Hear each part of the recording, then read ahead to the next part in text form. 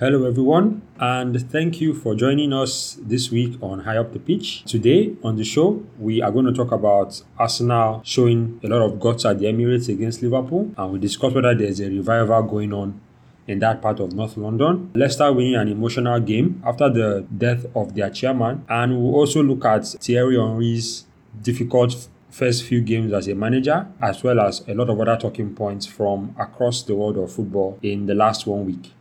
To discuss this with me, I have Shola here once again with us. Cheers, guys.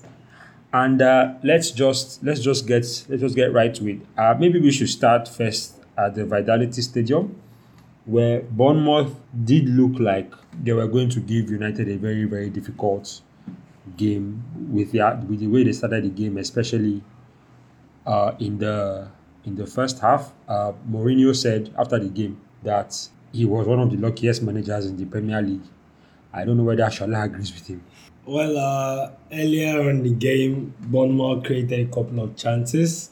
Not clear-cut chances either, but good enough chances that they could hope to score a couple. They got one, but as soon as Manchester United got back into the game, they started growing into the game gradually, started creating chances, and they could and probably should have won by even more than one goal difference. Well, I watched that game the whole way through, and I saw that before Bournemouth took the lead through Callum Wilson himself put through Fraser one-on-one. De Gea saved that with his legs.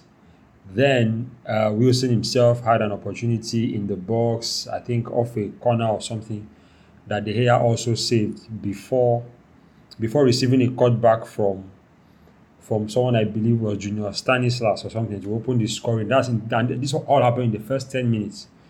All these attempts could have easily been goals, but somehow United stayed in the game long enough, and it seemed like Mourinho made a double change around the hour mark when he brought on Herrera and I think Rashford as well. And I think that after that, they kind of got a real hold in midfield, and then Bournemouth really couldn't do a lot. Rashford came on, and then he scored a 90th minute winner. I don't know if anybody remembers. This something similar against Hull last. No, it wasn't Hull last season. It was Hull. I think this was the first season where he tapped the ball in on 90 minutes. I think he has scored 90th minute winners twice. I think he's level with Paul Scholes. I thought I saw a similar stat like that. But I don't know if and that's a bit of a downer for Bournemouth, by the way, because they had been doing well of recent, and there has been talk again of Eddie Howe, being looked at for a higher calling, as it were. Definitely, as it should be actually. At the start of the season, if you look at the squad rosters of a lot of Premier League teams, you were pretty sure they had, if not the weakest, one of the weakest group of players in the entire league. To be where they are on the table and on the kind of run that they've had so far this season, Eddie Howe has done amazing.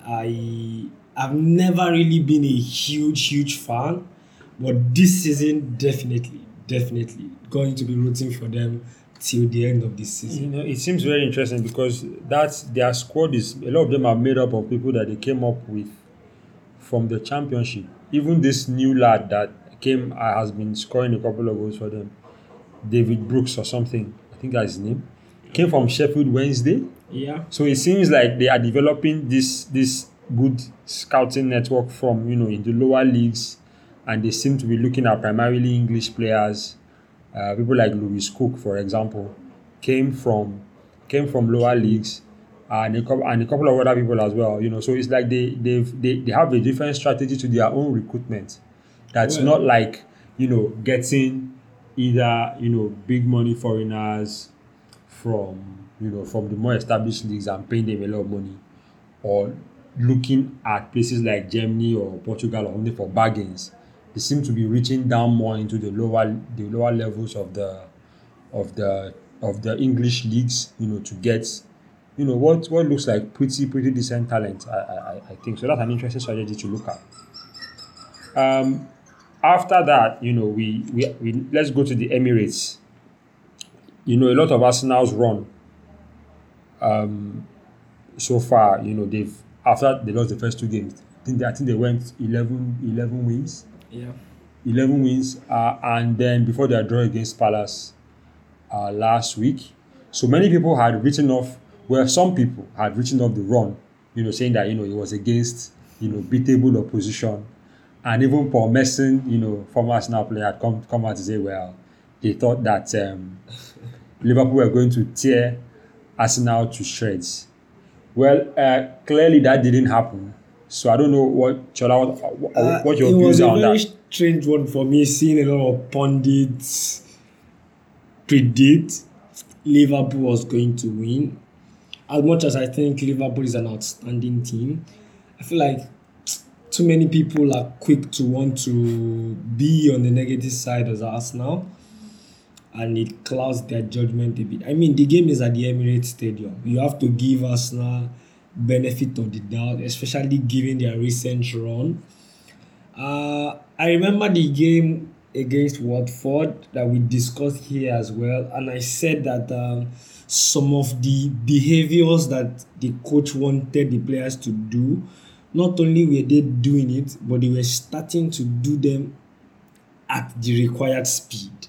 So at that point, I felt, okay, yes, this is something positive for the team. And yesterday, for me, they were outstanding. They were very, very good. Liverpool came with their own strategy, also a very sound strategy. They didn't try to compete for the ball with Arsenal, try to mainly look at counter-attacks. But I think Arsenal dealt with most of their threats decently enough. And they created a lot of problems for Liverpool's back line. I think Robertson was fantastic. Van Dijk was fantastic. Gomez was excellent as well. So, in that kind of match, which for me is probably my best game this season in the PL, the quality of both teams was exceptionally high. Credit to Arsenal, after conceding, dug back in, got a goal back, and still tried pushing, trying to see if they could get a win. I think the coach has done excellent. His attitude is fantastic. His mentality on the touchline yesterday kept on driving the players, even at 1-0 down. He's hungry to impress, and I think that bodes well for Arsenal. Indeed. Yesterday was actually Unai Emery's birthday. So I think that performance is a really, really good birthday gift for Arsenal. Let's even look at the goal, Liverpool's goal in particular. I don't know what you think, but I think that Leno could have done better with that ball, because it wasn't quite a punch and it wasn't a catch. It's one of those things where he kind of sticks his hands out and he doesn't really do anything decisive, and it's set up in a way where Milner can come and lash it. I'm not sure what you think about if we could have done anything more in that position. Yeah, I agree. I think he could have done something more. But the thing is, Liverpool go home and they are going to be very happy with that goal.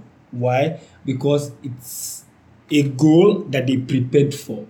Not specifically that action, but if you look at the points when Mane crosses the ball, there's nobody in the box that's a Liverpool player. Absolutely nobody. That's true. But it's something is an idea Klopp uses over and over and over again. If he's playing a very strong team, the usual situation in that for most teams is, okay, nobody in the box, Mane keeps the ball. But usually, because he doesn't want Liverpool to be susceptible to the counter-attack, he would rather lose possession there. Okay. Because his teammates are running forward, and then they see if they can press and win it back to get something immediately. Rather than them turning back, going a bit more open, trying to retain, and then lose the ball where they are more open to counter-attack. So Liverpool will look at the goal and Klopp will be delighted. Well, this is what we are looking for. If we can put this kind of balls in, just create some chaos and confusion and try to reap the benefits of it, good. But as for Leno, It's hard because the cross wasn't too close to him as well. Should they have left it? I feel he wouldn't have seen his back. So unless someone communicates with him to leave it, that there's no danger if he lets it go, which in that case, maybe one of the defensive midfielders with a bigger view of the situation tells him to leave it. Exactly. But slight margins, not the most easy to accomplish. Indeed. How about Lacazette's goal though? Alisson came out trying to narrow the angle, and he kind of did that, but not enough, because it seems like Lacazette got the ball the only place that was possible. There was Gomez partially blocking his view as well. Alisson the same thing, and he just put the ball the only place that I thought he could have scored, because I thought that the chance had gone already, and he had to reorientate himself. He had to turn. He had to know where the post was, and I thought that was a really, really good finish from the Frenchman. A lot of people have been giving Alisson stick, and a lot of people are thinking it's a highlight, a blunder. For me, that's excellent goalkeeping. I mean, if he didn't step out to close the angle like you said, Lacazette is going to be one-on-one, and he's going to finish the action most likely. He steps out, closes the angle, forces Lacazette to dribble him, take the ball away from the goal mouth, makes himself big. And like you have also said, Lacazette finds the slightest, tiniest angle to put it. I think it's excellent goalkeeping. He was beaten by an excellent striker. It's that simple. Liverpool still unbeaten, and are currently second in second spot with Manchester City, who have just won, by the way, 6-1. Believe it or not, this is their fourth game. So they've played 12 games this season. This is their fourth game with a margin that they've won this season with a margin of 5 goals or more. The tendency is to run out of superlatives for a team like this. Again, you have now today the story is only all about Aguero and Sterling. Sterling 2 goals, 2 assists. Aguero a goal and 2 assists. So between them, they have 13 goals and 9 assists this season. 13 goals and 9 assists between them. Sterling has 6 and 5. That's 6 goals and 5 assists. And Aguero is also the 9th player to reach 150 goals for Manchester City. It's difficult to know how to stop them, because even at the back, it seems like they've gotten better as well. Yeah, from an outside point of view, I will personally feel they've spent a lot of time working on their defending this season.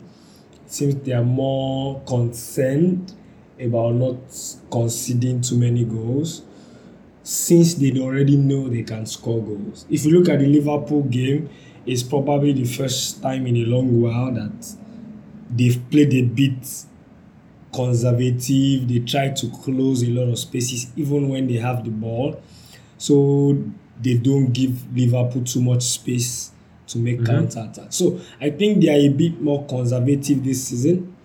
They are still scoring goals as well, but it's where it gets interesting for me. I think they've been excellent, and yet the distance between first and second is still very small. 2 points. So Chelsea and Liverpool are saying we are going to hunt this title very well till the end. So I don't think Man City can rest on their oars. Every win, next week they have to get another 3 points. Next 2 weeks they have to get another 3 points. If not, Sarri's Chelsea clubs Liverpool right behind them, waiting for any slip-ups. Newcastle got a win finally. Hallelujah. They got a win. A surprising win, because Watford seemed to have picked up their winning mojo again. But they won 1-0 at home. Jose Perez with a bullet header, really, because he just kind of redirected the ball from one of those free kicks against Watford. So they have precious points with a genuine relegation 6-pointer coming up tomorrow. Fulham versus Huddersfield, they could actually be off the table, off the bottom of the table by the time, and out of the relegation zone, mind you, depending on how that game goes. It's been an emotional several days for Leicester City. They lost their chairman, the one who made a 5,000 to 1, odds of winning the title possible. In Vishai Shrivardhan Aprabha lost his life, and the whole football world came together to mourn him and offer tributes. They had postponed their EFL Cup game, but the show went on in the league when they went to Cardiff City. They won that game 1-0. Demari Gray, with the goal, and of course, he took off his shirt to pay tribute to their former chairman. I'm not sure. Well, I'm still baffled whenever I see Wes Morgan in the Leicester City lineup.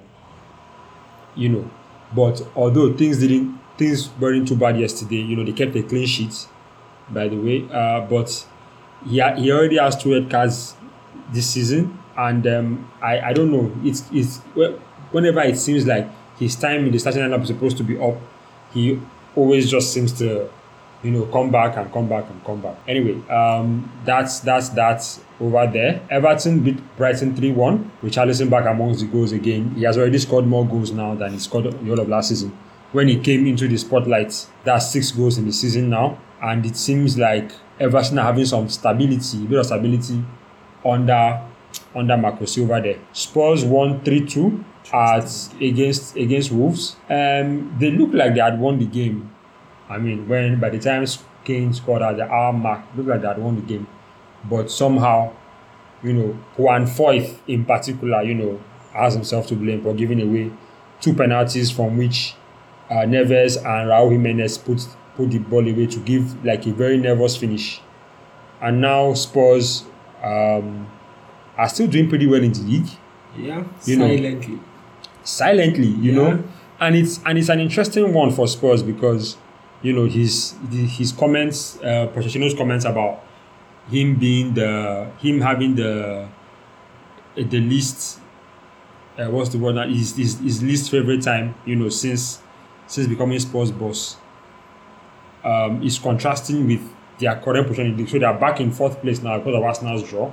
They're back in 4th place now, and with any luck, they could actually still return to the UCL next season. It's very, very tight because if as it looks, like City, Liverpool, and Chelsea occupy the first three spots, essentially there's only 1 spot left up for grabs, unless maybe Arsenal win the Europa League, and then in which case, their league position will not matter too much.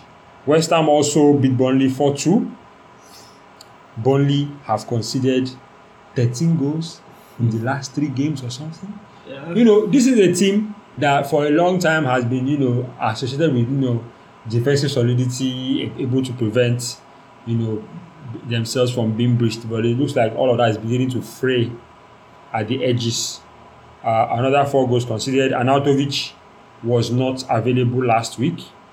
He had a stomach bug or something, and then they drew against Leicester, but now he's back, and West Ham are back amongst the points. Okay, I don't know if, before we move on from this EPL, I don't know if Shola has any other things he wants to point out from this week. Easy movement on the table, but very happy for Spurs. A lot was made about how they did not sign players in the last window, although they already have a very, very, very, very good squad. That has to be said, and Pochettino is one of those guys that is doing his job silently, away from the spotlight, and they are getting points on the table. I personally still predict them finishing in the top 4. I believe they will get it.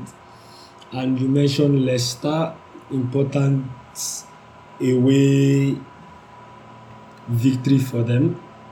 Must be a tough time for them. our man here Nacho couldn't get time on the pitch. Yeah. Still, I am not completely a bad season for him. I think he has registered a couple goals, a couple assists, and he's doing well. So that's good for the Super. That's true. He got the equalizer last week. Yeah, a bit of a deflection there, but yeah, still his goal actually. Still very much his goal. Okay then. Let's just quickly touch a couple of other leagues. Dortmund continue their leadership of the Bundesliga with a 1-0 win against Wolfsburg. The goal scored there by Marco Reus. And because of Bayern's 2 points dropped against Freiburg, who are currently battling relegation, there's a 4-point lead for Dortmund over there. In France, PSG have made history by winning their first 12 games in a row, and an all-time record in the top five leagues. So nobody has ever won 12 wins. 12 has never started the season with 12 wins. I'm noticing a shift in PSG this in the last couple of weeks. Tuchel seems fixated on employing a 3-5-2 with Neymar and Mbappe as the two. Cavani was not even on the bench yesterday. I think he's just returning from injury. And even though, but there's even been a lot of talk about him not having the best time right now at the club, and also the fact that Tuchel wants to move to is really experimenting with a 3-5-2 means that there'll only be space for two attackers, and the way Neymar and Mbappe the way they dovetail to the exclusion of Cavani even when he's on the field means that really if you're going to do a 3-5-2, then the person who's going to drop out of that is obvious. The Nicolas Pepe, who has also been doing really well for Lille as well, pulled a goal back for them late on. Everybody has also been watching the coaching career of Thierry Henry that hasn't been gone in the best way. Newly promoted Reims beat them 1-0 at home. That is at the home of Reims, and this is the worst performance. This is the worst out of for Monaco since 1953-1954 season. So it's a record-breaking bad loss. They could be bottom of the table by the end of this round of games, and I think that Monaco made a mistake. Maybe not by letting Jardim go, but by appointing Henry. He went after the game. He talked about how the Monaco players are not playing the way he wants, and so on and so forth. And it's only taking a few games for him to begin to chastise his players. I'm not sure how effective that's going to be going forward. But I did think that it was a difficult one because Monaco is essentially a rebuilding job. The team that they won the league with 2 seasons ago is basically is more or less gone. They got a lot of young players who don't have much by way of experience or even consistency in their performances, and so he's having to basically rebuild from scratch. And for a manager in his first time, and in his position, I always knew it was going to be very difficult for him, but it may be even more difficult than that. Moreover, although differently, I don't know if this contrasts. This doesn't really contrast well with his former teammate Patrick Vieira's Nice. Nice beat Amiens 1-0 yesterday as well, and they are up to 9th. Vieira has had time with New York City FC, part of the Manchester City collection of clubs around the world, and he has had a lot of experience there. That is even basically passing his ideas across. So maybe that has served him well in this particular job. They have back-to-back wins now, so who knows where they could end up. Shola? As for Henry, it took the Monaco job, and I asked myself, is that brave or stupid? Because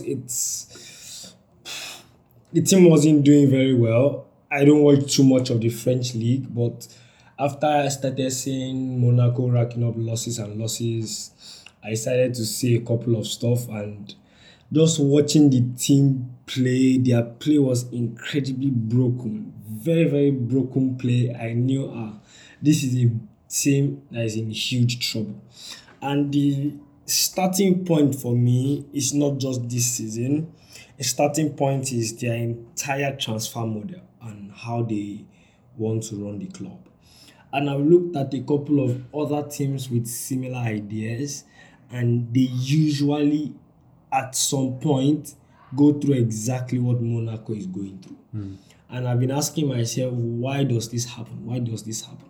And I found that if you have a team and your transfer model is centered around developing young players and selling them for big money and replacing them with young talent, at some point you are going to sell the core of the team. Like, if I refer to them as the soul of the team. And the moment you sell those guys, there's nobody that transmits the team culture to new guys coming in. There's nobody that is enforcing discipline or challenging their teammates. There's examples of guys like Carlo Ancelotti. He talks a lot about how guys like Terry, Lampard, and Drogba and Cech, how these guys are the standard bearers at Chelsea when he was there. They set the standard. They were the most hardworking players. So if you're a new player coming into the team and you look at the biggest players in the team and they're working harder than everybody else, you don't have an option. You have to give it 100%. It's the same at Manchester United. Fergie had guys like Vidic, like Ferdinand, like Giggs, like Carrick, and these guys like Rooney. And these guys are the ones setting the culture. They're the ones setting the standard. Every other person has to fall in line. But when you lose those guys, who then sets the standard for behavior for the others? Who sets the culture? Nobody except the manager. But the manager cannot do it alone. You need players that understand this is what it means to represent this club. Yeah. And that live that day in, day out. So I found that teams that always have that mentality to buy young, talented guys and sell them off, at some point when they sell too many, they lose that. They lose players that can explain or show or lead by example to others and say, this is what it means to play for Monaco. I think that's the situation that the club is in now. So now, if they are going to get it right, they need a long period of healing the team and basically doing a lot of work around building a new team culture. And then from there, maybe they can start getting guys that are pushing themselves, working hard together. Then tactics can start to work. But you don't teach a broken squad tactics. Nothing is going to translate. Then you have what Henry is basically saying. They are not playing how I want them to play. Why? Because the squad is broken. So that will take a lot of time, and we'll be watching this particular situation with interest. Over in Spain, Madrid needed late goals to beat Valladolid. There's been a lot of interesting things about Madrid recently. They've been looking for a coach to replace Lopetegui after they went down 5-1 to Barcelona at Camp Nou. Now, it's been interesting because Conte, it was rumored that things were going to be signed, with Antonio Conte, but it seemed like at the last minute, whatever it was called off. Who precisely initiated the issue, the calling off of the contract is another matter entirely. Some people are saying that it's the senior players were consulted and they weren't taken with the idea, and Conte as well was neither here nor there himself. I've been doing some looking into Madrid and Madrid's history with coaches, and it seems like their model is based entirely around player power. So it's not even a recent thing. It's not a Perez thing. Something that goes back to Santiago Bernabeu, who, when he brought in Di Stefano was basically one of the most powerful voices at the club. They ran a lot of issues around the club, on the club. A lot of decisions of the club passed through him, and had to get his buy-in almost before anybody else. So we want to do A, you ask him, is it okay with you? He say, yeah, sure, it's okay. And then, and has to get in his say in choice of coaches. But most tellingly, some of the longest serving Madrid coaches have been former Madrid players. Miguel Munoz, for example, who coached them from 1960 to 1974, was a former who had played for Madrid for the previous 10 years. That's ending in 1958. Zidane, who also spent over 3 years there as well, I believe. And by virtue of that being, one of the longest serving Madrid coaches, is of course, as we know, a former Madrid Galactico as well. Now they have Santiago Solari in place, and I'm asking myself, shouldn't they just continue with Solari and then begin to look for, other Madrid players who don't mind, former Madrid players who can come in and coach the team, while they rebuild? Because you have someone like Ramos saying after the Barcelona match that, that managing the team is the most important thing, the dressing room, and not before technical knowledge and so on and so forth. And so I'm asking myself, why do Madrid bother? Why do they bother with people like Del Bosque and Capello and other people?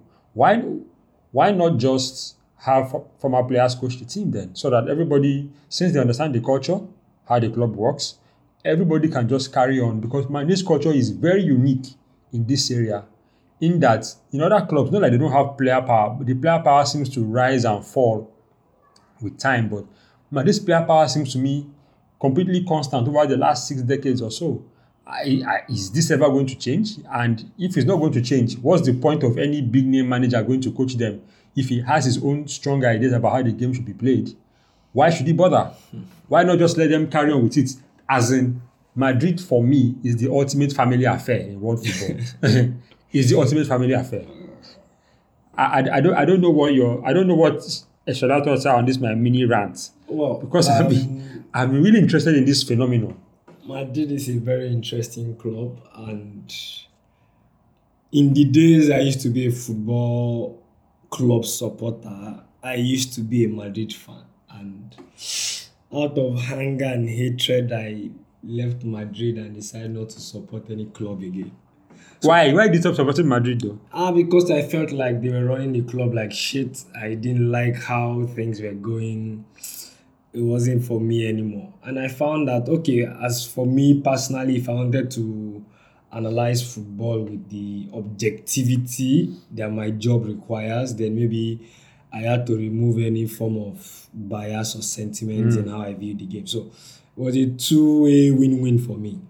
But on the player power and manager and old players coming through, it's a combination of, or how will I say, coaching a team well is a combination of competencies in different areas.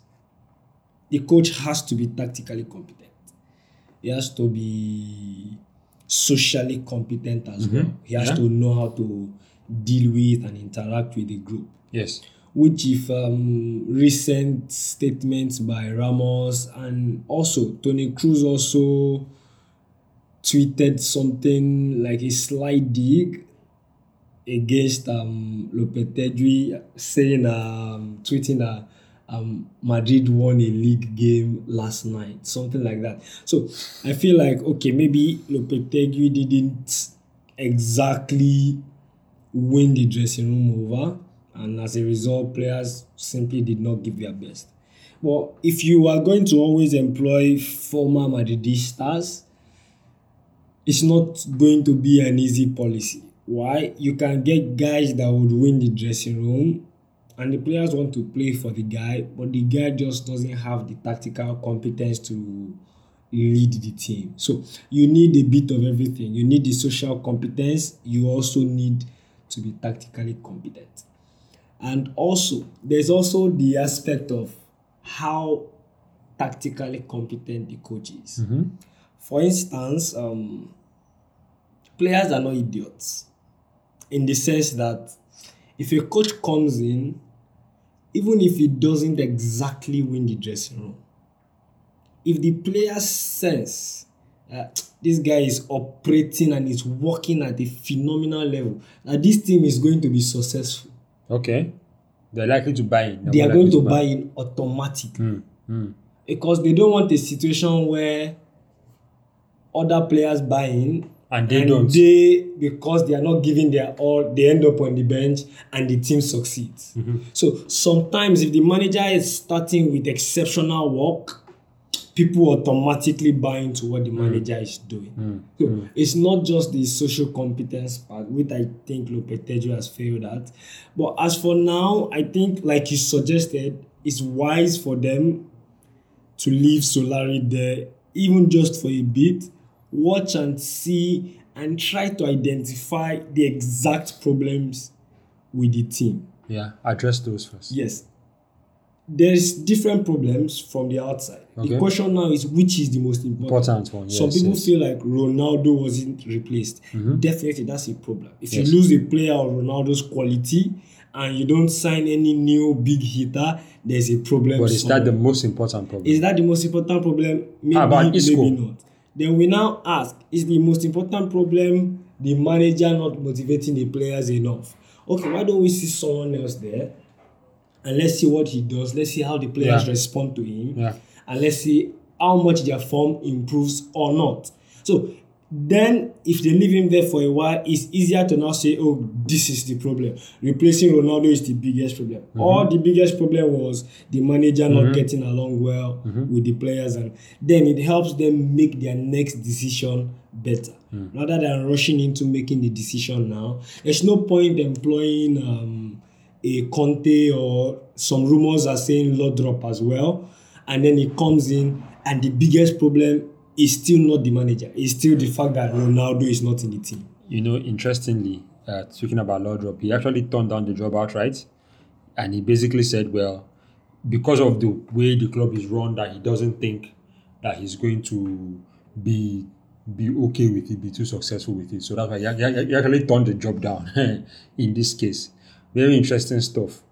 Elsewhere, wherever Icano were leading Barcelona, they seemed to be on the verge of winning before they conceded twice late on to lose 3-2. So the Culés now have their third win in a row without Lionel Messi. So maybe not that bad after all, eh? Suarez is stepping up big time. Absolutely correct. He's really filling that void. He was fantastic against Real Madrid, especially in the second half, with 1, 2, 3 goals there as well. I think he scored twice yesterday as well. So he is clearly coming into his own. Atletico Madrid drew. They also conceded a late goal to draw the game. Griezmann's free kick was fantastic, by the way. Really good stuff. But, you know, somehow, at times it seems like Atletico are going to move. They are going to, you know, march forward with conviction, and then they concede the odd goal, they drop, because they simply don't seem to be able to score more than 1 goal most times, 2 goals most times. Diego Simeone is one of my favorite 3 managers in the world. And who are the other 2?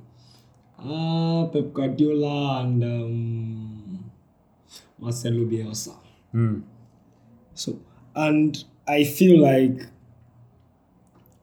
you can play the underdog card for a while, but at some point it starts to get old.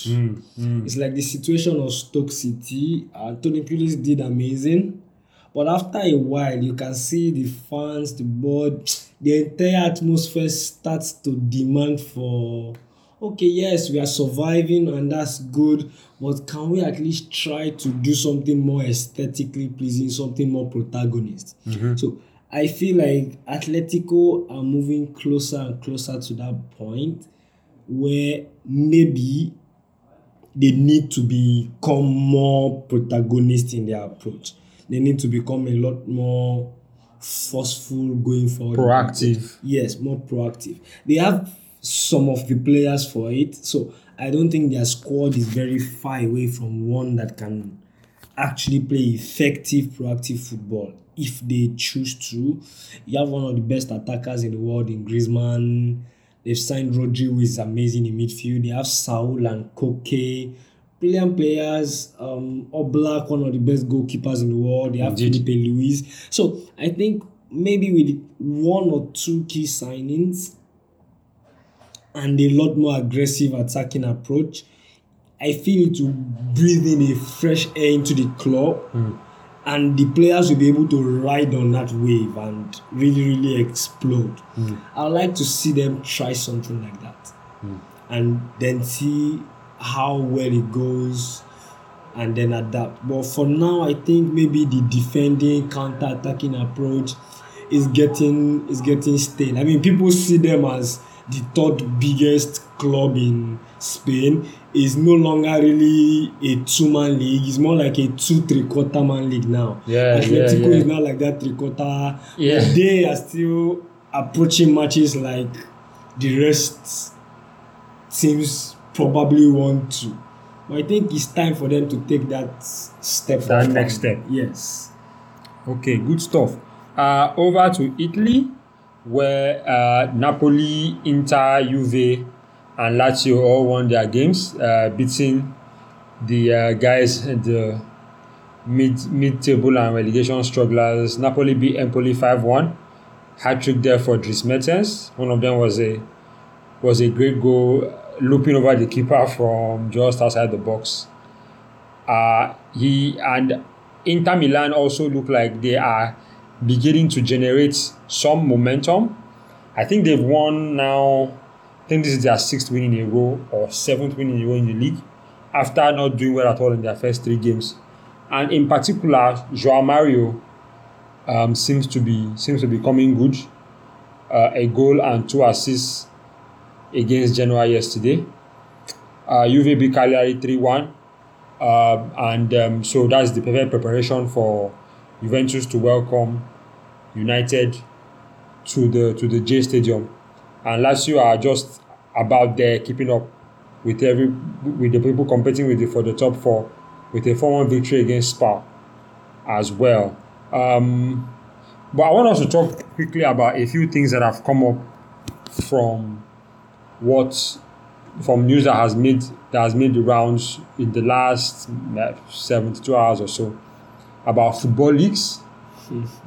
Now, so 2 main things. One, a Super League that seems to be imminent, with the documents released indicating that they want the Super League to begin in 2021-22 with Bayern Munich and its people like Rummenigge at the forefront of such a league, and also FFP violations involving Manchester City and PSG, who have been let off essentially, despite their owners who are the Middle Eastern oil kings, basically violating FFP regulations to inject cash into those clubs so that they can be able to surmount FFP regulations as well. Now, there is one thing I wanted to discuss here, Shola. Part of the documents, released released by football leagues indicate that Bayern Munich were even going as far as considering their options for removing their players from international duty. They're considering their legal options, to do so, to have them concentrate on a Super League that would involve, themselves, United, Real Madrid, AC Milan, and a number of other clubs as well. And I find this interesting because at the same time, we heard news this week that even though a 48-team World Cup was going to kick off in 2026, that in fact Gianni Infantino, maybe even thinking about bringing it forward to 2022, in Qatar. Now, what I'm asking is, people who are against the 48-team league say that the reason why they are against it is because of a potential drop in quality. And this is true. in that you will have many more games against weaker teams and many more dead rubbers, right? And people who are in support of an expanded World Cup will say, well, it should be, you should have the world thing, the world in form of the cup, right? Have more people involved, more countries, have it more like a festival and everything. But now I'm asking myself, these two things seem to be happening at the same time, and they seem to be connected, in that an expanded World Cup is likely to mean a reduction in the quality, on the average quality of games you are going to see. Now, a drop in that average quality will mean that international football loses some of this, in my view at least. I don't know what you think about this. I'm just posing this to you. Now, a bigger World Cup means lower average quality of matches, average quality, especially in the initial stages. Now, would that then make this Super League more attractive? And are those two things linked? That is, as you want to make something that will bring in more viewers, more interest globally, and all of that, more teams having their first World Cups. And then this new elitist mentality seems to be growing instead of reducing. So I wonder if both are connected. So it's just really a very meta kind of thought process that I was having yesterday when I was out running. I was thinking that these things may be connected, because if people look at international, and if some people like Rummenigge, who are more elitist in their own outlook, view international football as more watered down, then exploring legal options to take their players out of international duty seems like the rational thing to do, while they focus on this huge money spinner called the European Super League. For me, it's probably the part of football I do not like. I know, you don't like politics of it all is Man City, PSG with their money and FFP issues, and then Bayern Munich trying to form something of a super league with other European giants. Also close to a time where FIFA is discussing expanding the FIFA Club World Cup. That's true. There's also that as well. That's true. They are getting some friction from UEFA. That's true. Who feel like it's going to affect their own tournaments and their own competitions as well. So let me also add, UEFA are also looking at adding a third European competition that is going back to the Cup Winners' Cup that we used to have that ended in 1999. Yeah. Bringing back a third European competition that's going to kick off in 2021 or so. That hasn't passed yet, but it's heavily rumored to be able to do so. FIFA is also looking to copy the idea of the European Nations League and do something a bit similar to that. And has been a lot of recent stuff, but at the end of it all, if you read through, it's clear one thing all these guys are thinking about is money.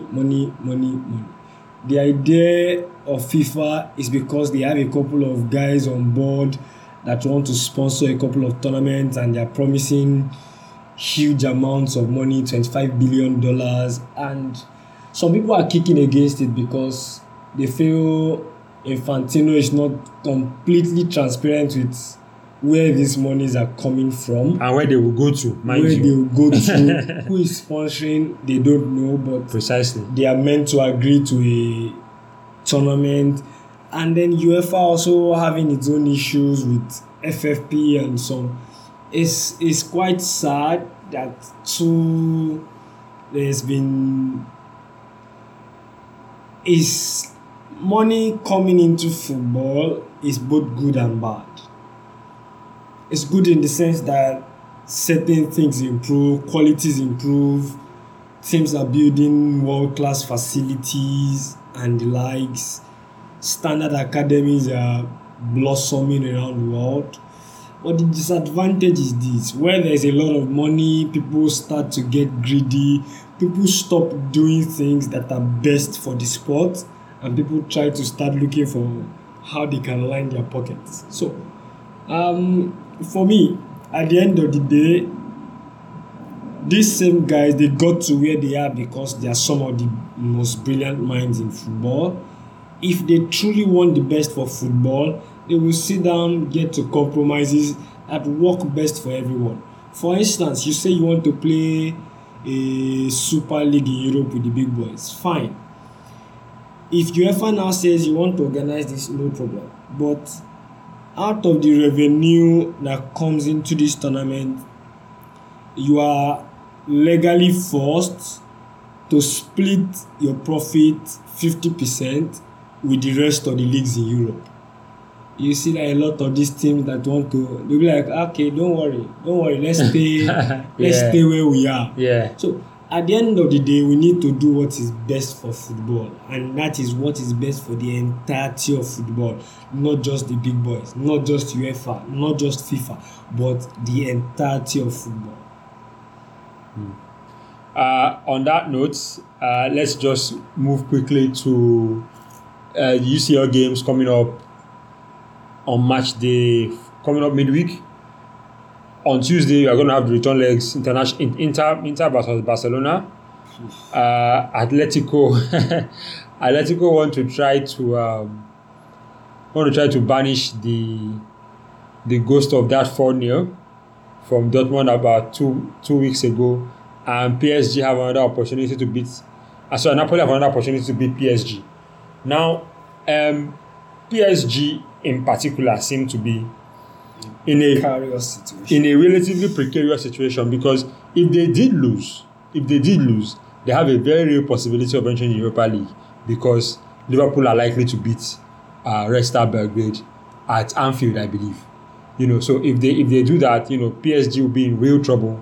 And it seems to me that even if that they have to go to the San Paulo and they need to look for how to win.